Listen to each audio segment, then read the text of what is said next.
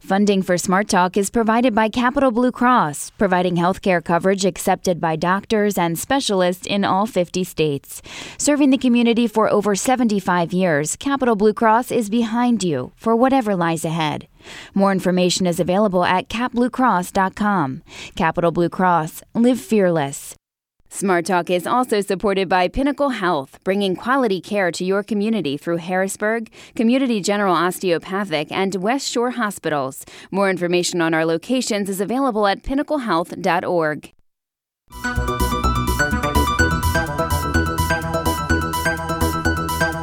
Welcome to Smart Talk. I'm Scott Lamar.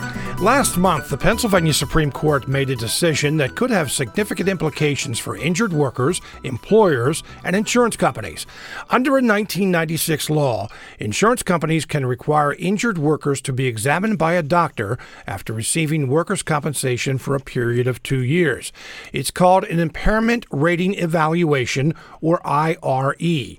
The doctor could use or would use guidelines from the American Medical Association to determine whether the worker's injury had improved. Payments could be reduced if the injury fell under a certain threshold. The court ruled the law violated Pennsylvania's Constitution because it essentially relied on the AMA guidelines. This could have a major impact on a lot of people, so we'll try to sort it out today. Joining us in the studio is Drew Gannon, a certified workers' compensation specialist with KBG Injury Law, with offices in York, Lancaster, and Gettysburg. Mr. Gannon, welcome to the program. Thank you. Also joining us on the phone is Beth Milito, Senior Executive Counsel with the National Federation of Independent Business Legal Center. Ms. Milito, welcome to the show. Thank you very much. If you have a question or a comment, 1-800-729-7532 or send an email to smarttalk@witf.org. We understand that workers' compensation is probably not one of the topics that you discuss around the dinner table unless you are an injured worker, an employer, a lawyer, or maybe an insurance company, but this could have implications for taxpayers in Pennsylvania. 1-800-729-7532. All right, so Drew Gannon, let me start with you. One person called this ruling monumental. Why is this so significant? Well, the decision basically strikes a section of the Act that's been in place for 21 years. And to put it in historical perspective, in 1996, the Ridge administration pushed through a series of reforms to the Act designed to reduce costs to businesses and insurance carriers, and it was largely effective. One of those provisions was the IRE provision, which capped or can cap an employer's obligation to a claimant, injured worker, after 10 years of benefits, in essence. And we've always felt that it was an unfair addition to the Act because it conflated Pennsylvania's traditional disability state with other states which are impairment-based. Let me give you an example. Yeah, when you say conflated, give me a little more information there. Sure. In Pennsylvania, somebody is deemed disabled if they are unable to perform their occupation. Now, in the case we're talking about, Protz, she was a hall monitor with a knee injury, and she was unable to do her job due to the severity of her knee injury, and therefore she was disabled. You or I, with that same injury, would not be disabled from performing our job because it's normally a sit-down position. So Pennsylvania, with its disability status, then added this impairment language in 1996, which said, well, regardless of how your injury affects you personally and your ability to do the job, we're going to try and put a cap on your benefits based upon this generic formula from the AMA, which gives us what your impairment level is. So in Ms. Protz's case, they said, regardless of how this affects your ability to work, you have a 10% impairment, and therefore your benefits are going to end after 10 years. That's Maryland and New Jersey, for instance, are impairment states where once you've reached maximum medical improvement, you would then be paid a certain amount based upon the rating you were given. So in essence, the legislature was trying to combine a hybrid of the two different types of states, and it was negatively impacting injured workers across the state. All right, so now that was a good explanation of the background, but why is this such a significant ruling by the Pennsylvania Supreme Court? Well, now disability in Pennsylvania would be based on how your injury affects the individual person going forward, as opposed to relying upon the AMA guidelines. The court basically ruled that the legislature could not delegate responsibility for making laws to an outside private entity, which is not responsible to the public. The AMA was free to revise or change its guides at any time, and in fact, over the past couple decades, they've had 2 or 3 revisions which have altered the calculation of the impairments, and there's no input from the public to challenge any of those guidelines. Mm-hmm. So, Beth Milito, let me turn to you and get this from an employer's point of view, a business person's point of view. The National Federation of Independent Business, you're with the Legal Center. So, from an employer's point of view, why is this ruling important? Well, and I would agree that it is monumental, and from the employer's perspective, it's very troubling. The ruling puts employers in the difficult position of being unable to determine if an employee is permanently or just partially impaired, and whether or not their benefits should continue and potentially continue indefinitely.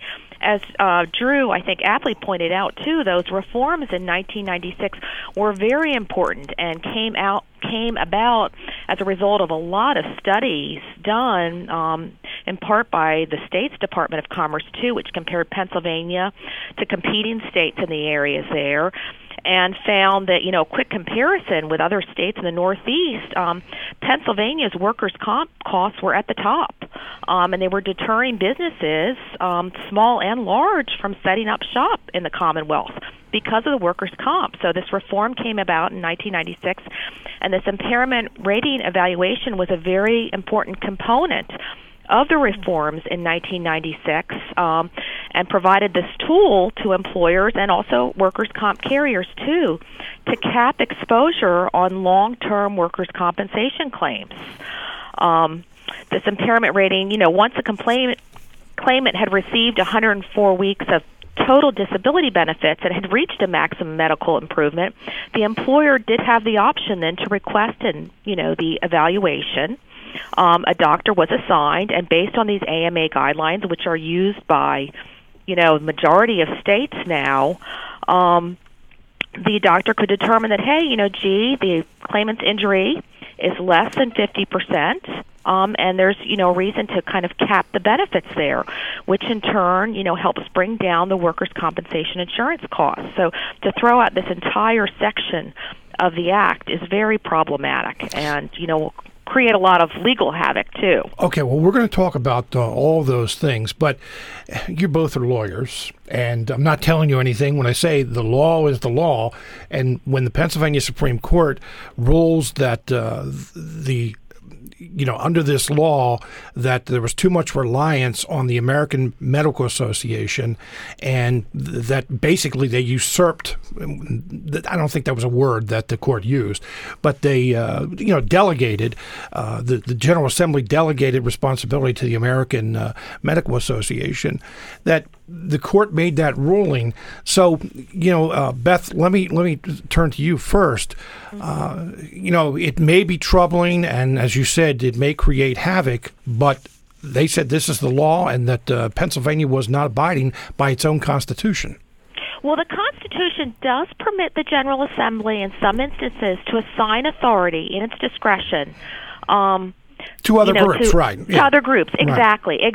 And there are some limitations on that, but they are permitted to, look to outside experts, if you will, to come up with, standards or guidelines, if you will. So this is done in other instances, too. So, and I pointed out, too, that I think over 30 states rely on one of the versions of the AMA guidelines. So it's not like Pennsylvania was an outlier on this thing.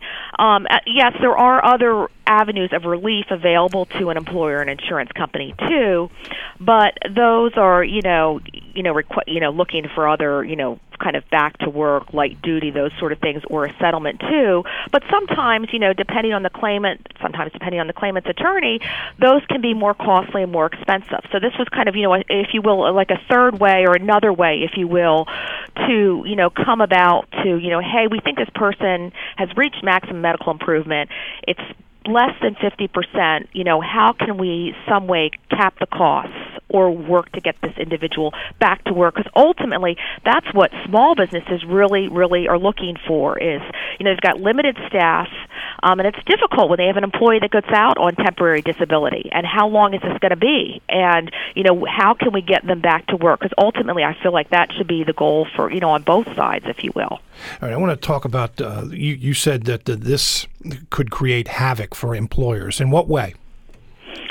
Well, right now, depending on where a claimant is in the process, I said legal havoc, I think. Is this decision going to be retroactive? Are we going to be reopening cases? Yeah, as Drew said, this was, 21 years now this has been on the book. So this is a pretty, could be a pretty big deal. Or are cases that have run, the 500 weeks, are those claimants, kind of out of luck under the, I don't want to throw another legal term in there, but, res judicata, can we not retry them? They've run their course. If an impairment rating evaluation has just been completed, where do we stand then? In those instances, the employer, withdraws the petition. So there's a lot of uncertainty as to how this is going to play out and how the courts are going to apply the Supreme Court ruling, because ultimately, Scott, as you said, that is the law. So, until the, maybe General Assembly acts, how are the courts going to react to what the Supreme Court has said is the law? Drew, you said this is good for workers. Why? Well, it removes that artificial barrier against future benefits. And to give your listeners a perspective of what that 50% threshold is. That was one of my questions, is how that is determined. Right. In 20 years, I've had 2 clients that have exceeded that. One was paralyzed. The other was in a horrific motorcycle accident. To give you an idea of the average impairment rating is between 7 and 10%. If you have your right leg amputated at the hip, that's a 40% impairment. Okay, so to get over that 50% threshold is very difficult, and it limits individuals who cannot go back to work. Think of a construction worker, for instance, who may have a high school education and has a horrific injury, but yet is under that 50% threshold. They're going to be out of benefits within 10 years. If they're 26, that means at age 36 or 38, after that 2-year waiting period, they're done. And workers' comp carriers have no obligation in Pennsylvania to retrain or provide other work or education to an injured worker. So by eliminating this cap, at least there's a potential, if no other remedies are provided, that the injured worker can continue to receive the benefits they deserve. But, and as Beth pointed out, and the court, looked at this as well, that there are dozens of other states that are using these same guidelines. How's Pennsylvania any different? Well, each state is very different. They use a combination of guides. They use only one edition. They don't use them at all. They use them for different reasons. As I mentioned earlier, Maryland and New Jersey are more impairment states, and my understanding is that you would receive a lump sum payment from in those states following your rating. Pennsylvania doesn't use the impairment guides for that purpose, to come up with a payment to you or compensation in a lump sum. It's also important to note that this 500-week cap that was put into place does not mean that somebody's going to keep receiving benefits for 500 weeks or almost 10 years. It's just that if the carrier makes no other attempt to get the injured worker back to work or finds other work elsewhere, that at the end, those benefits would have stopped. We're going to talk more about workers' comp and this ruling from the Pennsylvania Supreme Court in just a moment. You're listening to Smart Talk on WITF, your home for NPR News and all things regional. I'm Scott Lamar. Smart Talk is supported by Capital Blue Cross, providing health care coverage accepted by doctors and specialists in all 50 states. More information is available at capbluecross.com. Capital Blue Cross, live fearless. Smart Talk is also supported by Pinnacle Health Spine Institute, offering a complete range of services to diagnose and treat your spine condition. More information is available at pinnaclehealth.org/spine. We're talking about a Supreme Court ruling, Pennsylvania Supreme Court ruling made last month, which could have a significant impact here in Pennsylvania. Our guest today, Beth Milito, Senior Executive Counsel with the National Federation of Independent Business Legal Center, and Drew Gannon, a certified workers' compensation specialist with KBG Injury Law, has offices in York, Lancaster, and Gettysburg. If you have a question or a comment, give us a call, 1-800-729-7532. Or send an email to smarttalk@witf.org. You can leave a question or comment on WITF's Facebook page. On Twitter, we are at SmartTalkWITF. Again, that is 1-800-729-7532. Now, you know, one of the questions, Beth Milito, that many of our listeners may have is, okay, how does this impact me? If I don't suffer an injury or haven't had an injury in the past, I'm not an employer, I'm not with an insurance company, I'm not with a law firm. So with Pennsylvanians out there listening, what impact could this ruling have? Well, I think for employees out there, you know, I don't want anyone to think that this ruling has thrown out the entire Workers' Comp Act. It was, you know, one provision in it, and I said at the outset too, it provided an important tool for employers to provide some certainty with capping exposure on long-term workers' compensation claims. But, you know, for a worker who is injured, there's certainly still relief that will be available there. I think going forward, you know, there's certainly going to be pressure on the General Assembly, on the legislature, to work to create standards that fit within kind of the parameters of what the Supreme Court has laid out to establish guidelines. And, you know... Okay, can I interrupt for just 1 second? Yeah, sure. What are those parameters? Because on the surface, this appears that the court threw this out, and there really are not a whole lot of guidelines to go by. In fact, one of the things that I've observed is it appears that there's a lot of confusion, that many people are asking, okay, where do we go from here? Well, certainly the impairment rating evaluation, that portion is not going to happen. As far as other guidelines, Drew mentioned, too, that other states, some rely in part on the AMA guidelines, and the legislature may specify, you know, you are going to use the 6th edition, you're going to use the 5th edition, they are updated, you know, every few years, you're going to use the 4th edition. So specify in the statute exactly what, you know, physicians should be using. Some states also include other sort of factors, such as, you know, the position, the amount of time, the age of the claimants, those sort of things. So there are other parameters or guidelines that can be incorporated that physicians would use.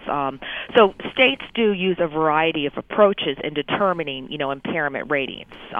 Not all, as Drew said, rely strictly on the AMA guidelines. So you're saying that the court ruling has not made this a confusing situation, that there still are some guidelines there? Well, no. The court didn't specify what the state should do. It just said, you know, what you're doing now doesn't work. So what you're doing now doesn't work. You know, it was an unconstitutional delegation, you know, of authority to just rely on this private outside entity. But the court did not in any way say, here's what you should do. Right, and that would be enacting legislation, which is not a court's job. Exactly. That's what I was getting at, is that you as lawyers and Drew as someone representing an injured worker, what is unknown to you as we go forward after this ruling? Well, the first thing is that there are going to be no future IREs occurring. The Bureau made that very clear shortly after the ruling by declaring that they would not designate any future impairment rating appointments. The question you raised earlier of retroactivity of existing cases. This is a big part of this. And that's a big unknown right now, because we can only estimate that there are thousands of injured workers out there that have undergone the IRE process and whose clock, that 500-week clock, so to speak, is ticking. We don't know how the courts are going to address reinstating their benefits from partial to total. There's a variety of classes of individuals. Some have already expired. They've already used up their 500 weeks. But they're still within 3 years from when they were last paid, so under the law, they may be entitled to a reinstatement. Some people have, given the threat of reducing benefits, have settled their cases and they are likely out of luck and won't be able to reopen their cases. There are individuals who are nearing the end of the 500-week period. Are they going to now be able to reinstate their benefits? Those are questions that the court will likely have to address, and I know there are some cases in the pipeline already where they'll have to clarify exactly what happens to all of these individuals. This ruling came down June 20th. Have you been contacted, maybe not you personally, but the law firm, have you been contacted by clients saying, hey, I heard about this ruling, am I eligible to go back and maybe recoup some money? Well, what we did with our existing clients, we've combed through all of our cases and identified individuals that have been affected, and I have already filed a reinstatement petition in one case to clarify that person's status. I don't know of us being contacted by new clients with questions in this regard. And that's one of the concerns we have. I don't think the Bureau is reaching out to these unrepresented claimants, many of whom have been receiving benefits without issue and may have never consulted an attorney. So those individuals may not even know about this decision or how it impacts or could impact their benefits. One of the reasons we wanted to do the show today. So, Beth, from an employer's point of view, though, how much of a concern is it about this retroactivity part? I think it's probably the biggest concern right now from my perspective. And again, I am an attorney, but I think it's going to create a lot of litigation in both the short and potentially long term too, depending on, whether the General Assembly comes through with a fix to kind of clarify or, set standards that meet the Supreme Court muster. But I think a lot of employees out there, once they get word of, the decision, who were found to be, less than 50%, disabled, are now likely to head to the courthouse and try to seek reinstatement of the full disability benefits. And that's a concern. That's certainly a concern for employers, and I'm assuming for, the carriers too out there, because again, it's all about, putting some kind of cap on the costs there. And not just the benefit cost either, but one of the costs associated with workers' comp is the litigation and the administration of claims, too. So it's a big concern for employers. Let's take a phone call from Alex in Harrisburg. Alex, you're on the air. Oh, thanks for taking my call. Yes, you're welcome. Just so I understand correctly, so you have a Supreme Court case decision where, they're not saying there's any problem with evaluating injured workers after 2 years. They're not saying there's any problem with, capping benefits after 10 years. If there's a certain threshold that's not reached. They're only saying that the way the law was set up and referring to guidelines that can change is a problem. So I guess my question is, this law has been around for 20-some years, through multiple administrations and multiple legislatures. It's not something you hear about a lot. I understand that some attorneys might not love the process, but all of a sudden you have a court case based on sort of a technicality, and it just sounds like one side is trying to take this as an opportunity to kind of throw out the whole thing. So why can't this just be kind of this technicality fixed? Thanks again for taking my call. And Alex, I have to admit, I was wondering how long it would take before the word technicality came up, but thank you very much for your call. So, Beth Milito, let me start with you, and I'll ask Drew the same question. Have you respond to what Alex had to say? Well, I think that, I'm not a lobbyist, and I don't, I'm not going to be there in Harrisburg lobbying for any change there.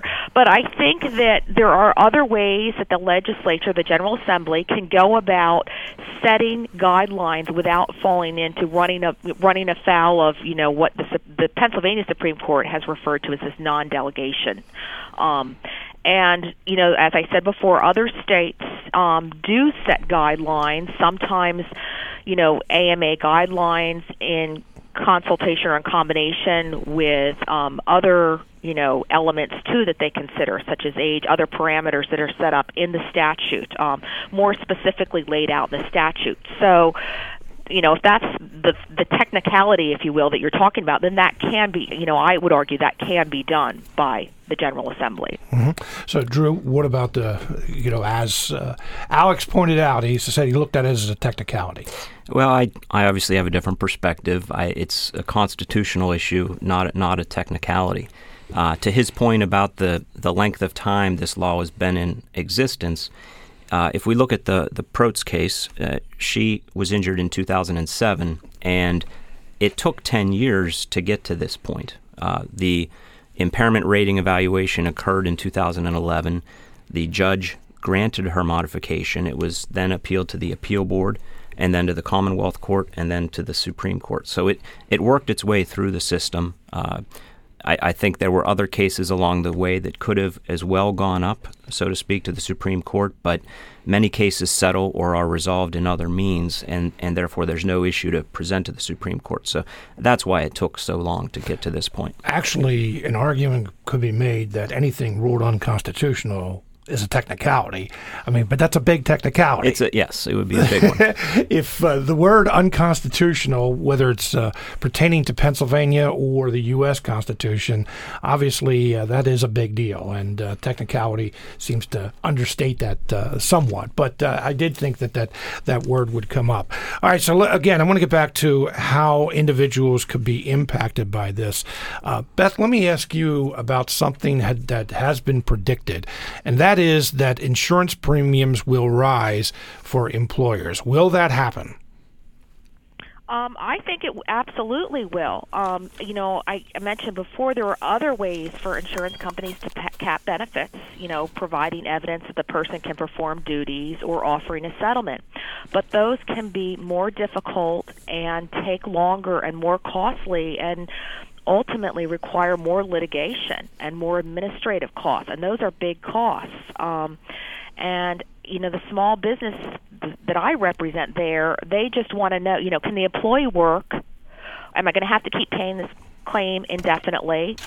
Is the employee's claim, are they getting more for their claim now than they were making when they worked for me?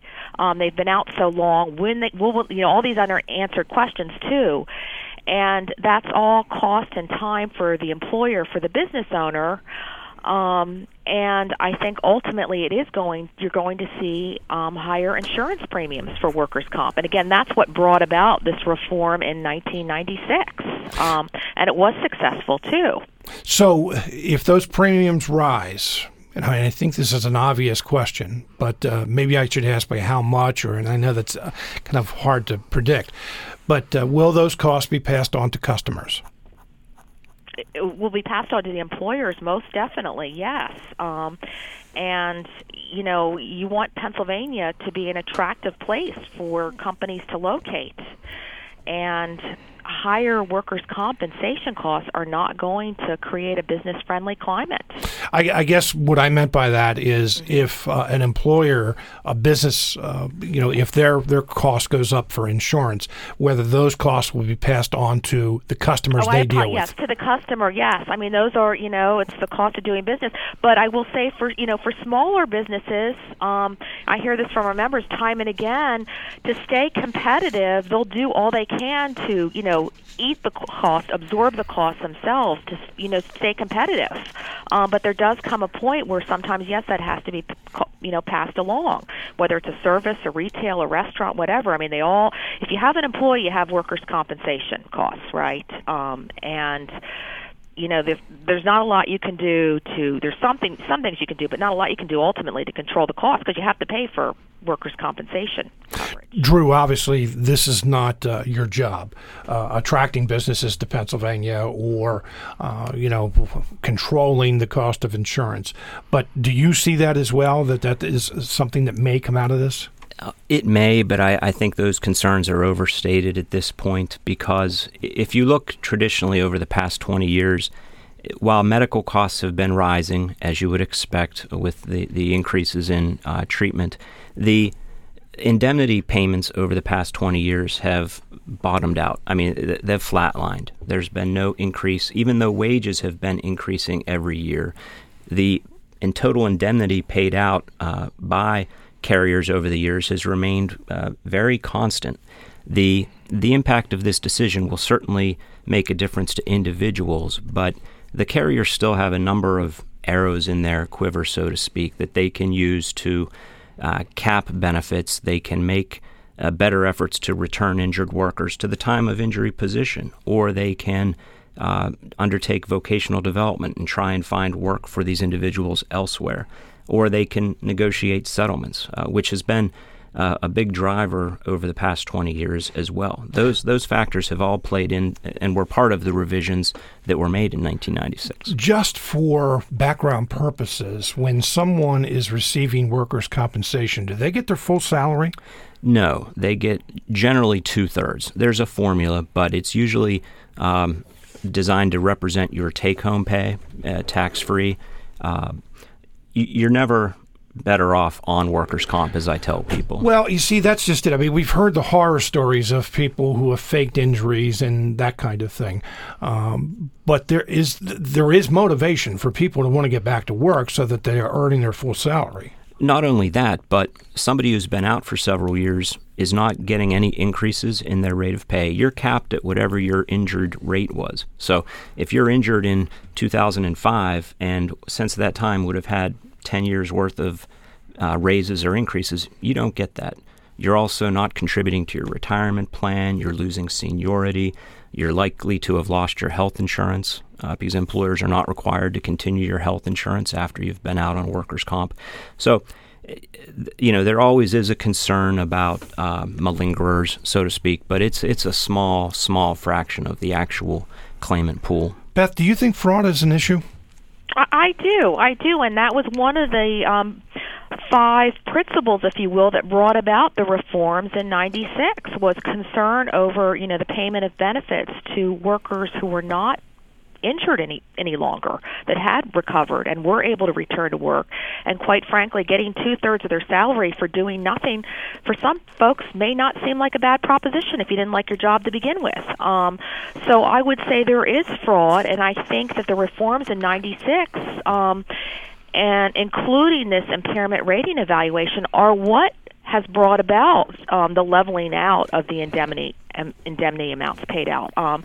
The reforms in '96 worked, and Pennsylvania has seen that. And this, was an important component, the impairment rating evaluation, that is no longer there. Beth, will employers under this ruling, as a result of this ruling, I should say, be more likely to seek settlement with injured workers?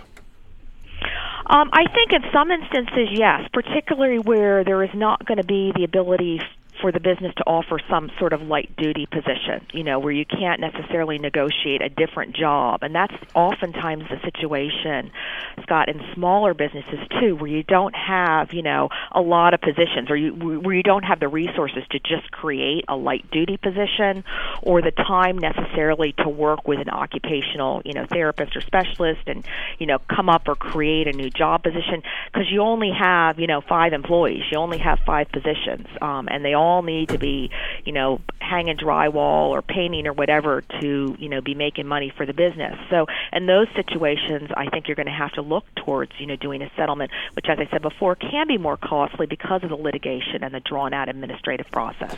So from an attorney's point of view, a workers' compensation specialist, Drew, are you more apt to accept those settlements, or does this make a difference?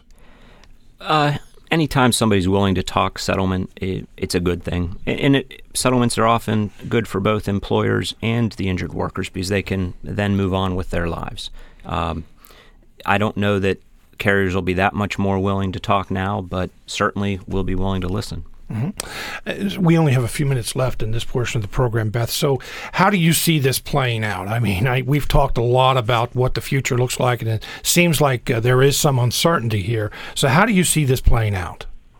Well, I think this is going to be a hot topic in the General Assembly come fall, and there'll be pressure on the General Assembly to come up with some sort of new guidelines or, until the courts, if you will, clarify what's going to happen with the older cases. I think there is going to be a lot of confusion and a lot of additional litigation, unfortunately, in the workers' comp arena.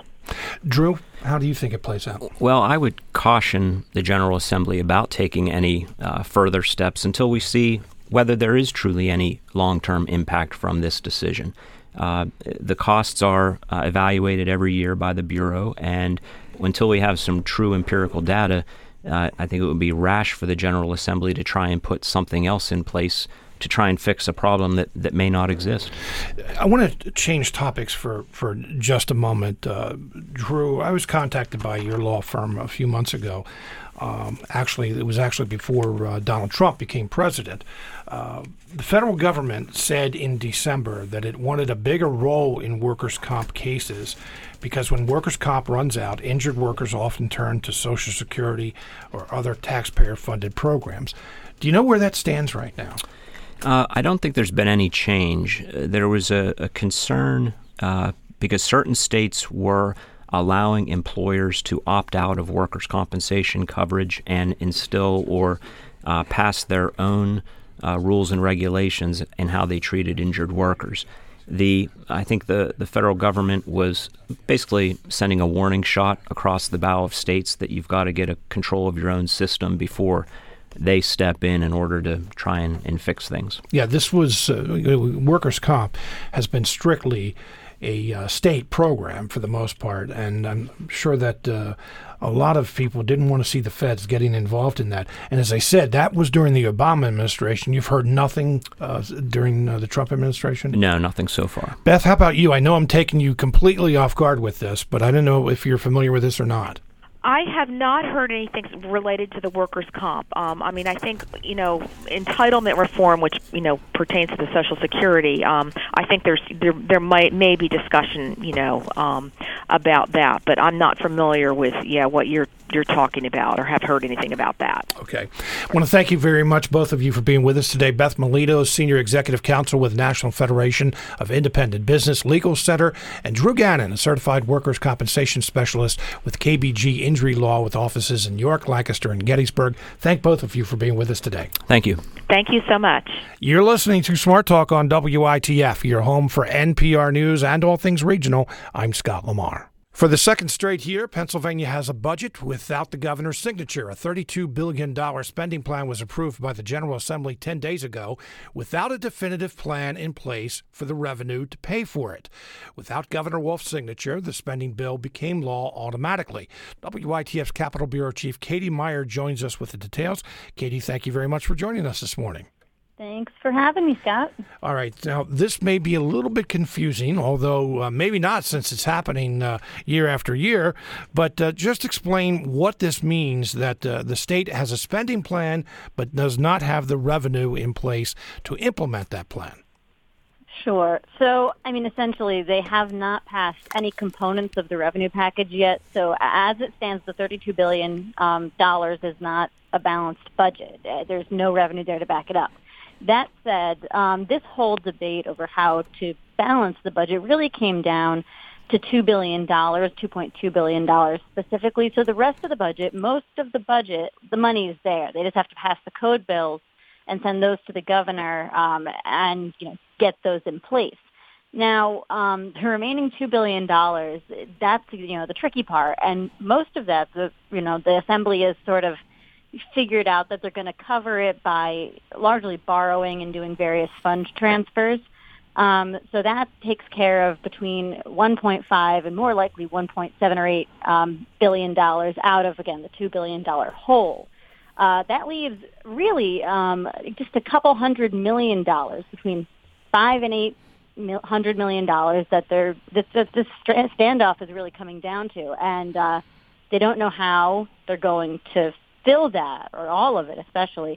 So the governor has asked for more recurring revenue, more money. He says, we need to have a budget that has, more stable funds in it. The Assembly is saying we don't need as much, plus they don't want to raise taxes, and that is, various smaller taxes is sort of what's been on the table from the governor recently.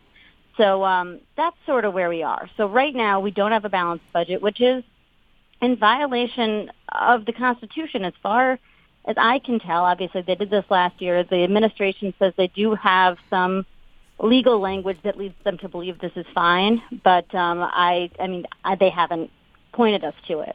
Well, that was my next question. We just spent a whole portion of our program talking about Pennsylvania Supreme Court ruling on, something that was ruled unconstitutional, Pennsylvania's Constitution. Pennsylvania's Constitution says that the state needs a balanced budget. Now, the governor has not signed this. So I don't know whether that has anything to do with it at all. One of the big questions, though, Katie, is can the state spend money right now? I mean, we're in a new fiscal year, but we don't have a way to generate revenue in place. Right. And so, there doesn't seem to be a whole lot of concern about the spending, because you're right, we're not technically supposed to spend money unless we have a balanced budget. But, again, they're doing the code bills today. The General Assembly's back in. And what I've been hearing is that they think, we'll be fine. We fill in, that $32 billion or the $30 billion of revenue that we already know where it's coming from, and then figure out the rest, figure out how to pass the rest. Because remember, I mean, we are coming off of a year in which we already had $1.5 billion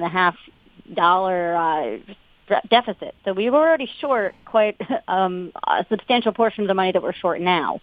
So this isn't like these aren't really uncharted waters for us, but nevertheless, I think it's an uncomfortable situation for the legislature to be in. Yes, you used the word standoff, and that may surprise some people who have been following this budget-making process, because we've heard up until now that there seems to be a lot of cooperation and that no real big controversial issues with this. So is standoff the right word? Or I guess anytime that the two sides disagree, it can be called a standoff. I guess what I'm looking for is comparison to other years. Yeah, absolutely. So, the reason I went with standoff, and you're right, I was kind of wondering if that was an appropriate word, but I think it is in this case, because, we've seen in the last, 10 days of this, impasse, I suppose, that there's been a lot of positive language on both sides. They've been saying we're close to a consensus, we're getting there, and they're still close. Again, it comes down to a couple $100 million. But yesterday we sort of did see some, not defeated, but slightly more negative takes from leaders. Dave Reed, I think, did say basically negotiations had, broken down. He House Majority Leader. Yes, the House Majority Leader. Yeah. He saw things go off the rails a little bit. And really, it was about where to get that last couple $100 million. So another big question is about how sustainable this budget is. One of the criticisms of Pennsylvania budgets over the last few years is that, I hear the term, and I was trying not to use it, but I'll use it anyway, that these budgets were done with smoke and mirrors, and that they borrowed here, they put some money there, and that they were not sustainable in the long term. I mean, yes, we have a budget deficit for this year, but we also have a structural budget deficit of $3 billion. Does this do anything long term, or are we, to use another cliche, kicking the can down the road? You got both of the major cliches I did. in there. I really did. That's the big question here. And so if we look at how we're going to be funding this budget, again, as I said, $30 billion is, revenue that's, already there. It's revenue that is taken care of. The rest of it, it's tough, right? I mean, that's a $2 billion deficit, so they're going to fund most of that through borrowing. And that's something that a lot of people have been very, very hesitant to do in previous years. And so the fact that we came to that, and that seemed like a decision that everybody jumped onto, I think says something about how few options there are for revenue in this state right now. So that'll be, and we've talked about this, but borrowing against revenue from a fund, and it's almost definitely going to be the state's tobacco settlement fund that gives us, over, I think, $300 million every year. So they're going to borrow against that. And again, $1.5 billion or so. So that's the major component of this budget. Again, then there's also, the fund transfers that are probably going to be in it as well. And then you look for, recurring revenue, and we haven't had very much luck in settling on something. The big component is probably a gaming bill, and that, again, like we tried to pass one last year, and it never got passed. So that was revenue that never came through. So I don't know. We haven't gotten to a consensus on that at this point. It seems like we were close, but now we're not. So, I don't know. I can't say where we'll be in a year, but this is definitely not the level of, again, recurring revenue that a lot of people, I think, were hoping for in this budget.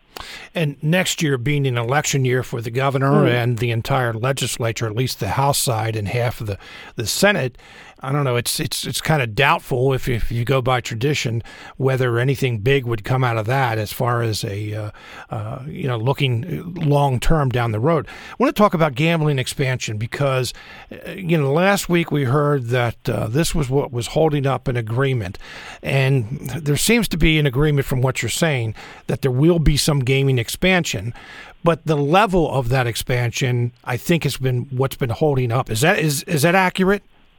That is accurate, yeah. That and whether or not they need additional revenue on top of that. But, so the gaming expansion was always going to be legalization of Internet gaming. That was sort of an agreed-to component of the plan. The challenge was whether or not to legalize video gaming terminals, which is, remote, sort of slot machine-style games that would be installed in bars and taverns and anywhere else with a liquor license. That's something the House very strongly was pushing for, and that's something the Senate didn't have the votes for, and the governor didn't really support. And so that it didn't get anywhere. And so we heard that there had been a plan that had been sort of come to and sent to the governor between the House and Senate that instead of video game terminals or VGTs, it would do 10 new, quote-unquote, like mini casinos in the state that would be licensed from existing casinos and would be in places that were sort of more far-flung in the Commonwealth that don't already have casinos. So that was, a component of the plan. We haven't seen official language for that or anything. But, again, we don't know.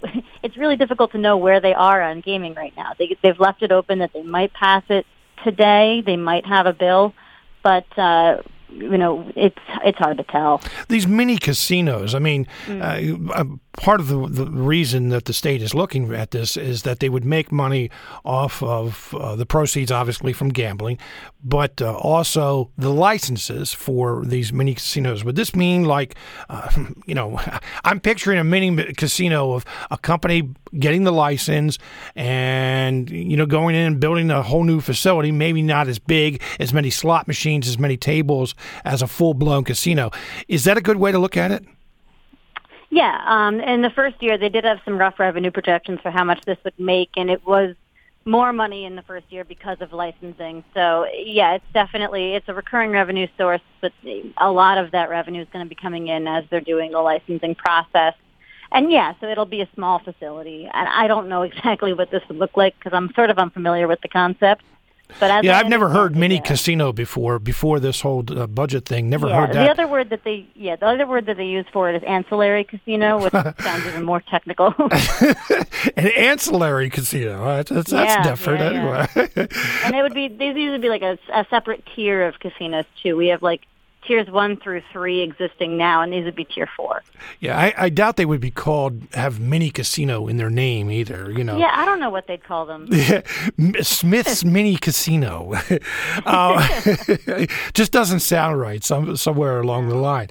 Now, a couple of the other things that you've been talking about, one that you didn't mention, and it always comes up, House Republicans push this more so than probably any other caucus, and that is liquor expansion. What about that in this bill? So liquor expansion has been a component of negotiations. The House has sort of used that as a bargaining tool to say, well, if we don't get VGTs, we want X, Y, and Z of liquor. They haven't had too much success with that because the Senate, again, has been, this is not a new phenomenon. The Senate hasn't wanted to expand liquor to the extent that the House does. Governor Tom Wolf really does not support it, so it didn't get a whole lot of traction. But yeah, the House has passed 6 different liquor expansion bills. I believe it was 5 liquor expansion bills and a beer one. But regardless, they have a lot of menus of options vis-a-vis liquor on the table, but I don't think anything's going to come of that. Earlier this week, you reported, Katie, that some of the firms on Wall Street were looking to maybe downgrade Pennsylvania as far as our credit rating goes. And because Pennsylvania was having trouble coming up with a budget and they didn't quite like what was being suggested. And borrowing is one of those things. I was just interested whether, that hasn't actually occurred yet, but if the state was to borrow, whether, what we've been going through, whether interest rates would be impacted by it. Yeah, I mean, that's up to the rating agencies, but we got a very strongly worded letter from Standard & Poor's. I think it was last week. All the days have blurred together. Yeah, they are, yeah. But, yeah, so Standard & Poor's sent out a letter basically saying that if Pennsylvania's budget's not truly balanced, and they qualified that. They said if it's balanced on gimmicks or one-time revenue sources, that we'd be looking at a credit downgrade. And I don't know when that would happen, but they did put us on their credit watch, where we were last year, and we got off quickly. But they put us on their credit watch. We already have among the lowest credit scores in the country, and this would bracket us down even more if, again, our credit were to be impacted. So not a good situation. And you're right. It would, if our credit is downgraded, it would raise interest rates. And if we're borrowing money in order to fill the budget, that's obviously not a good combination of events. Katie, you also did a story on, you mentioned the tobacco fund. That's where they would borrow from. The American Lung Association came out and said that if that happened, that it actually would cost Pennsylvanians lives. They did say that, yes. So the American Lung Association gets, it's some relatively small amount of money, but it's like $15 million or so every year from this fund, and they use that to fund their programs. So, yeah, if they were to borrow from this fund, the association is worried that there would be less revenue for these programs, and they did say, if we go down any more funding-wise, we're not going to be able to maintain the level of programming that we currently do. Now, I should say, lots of states have had these settlements. Initially, they were supposed to be earmarked for health-related costs. Pennsylvania has sort of stuck to that. 25% of it does go to the general fund, but the rest of it does go to health-related expenses and programs. A lot of states didn't do that. A lot of states just have the money going right into their general fund. So we're sort of above the curve maybe on that. So it's just some context on where the money goes in different states. But, there definitely is going to be pushback from health industries or health programs, I guess, if this borrowing does take place. WITF's Capitol Bureau Chief Katie Meyer will be following your stories the rest of the week, Katie, to see when we do get a final budget in place. Katie, thank you very much for being with us today. Thanks for having me, Scott.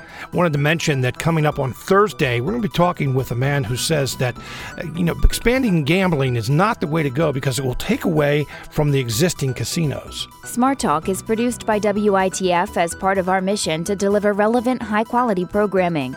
Support for this program comes from Capital Blue Cross, which shares WITF's commitment to being a valuable and trusted resource for the communities we serve.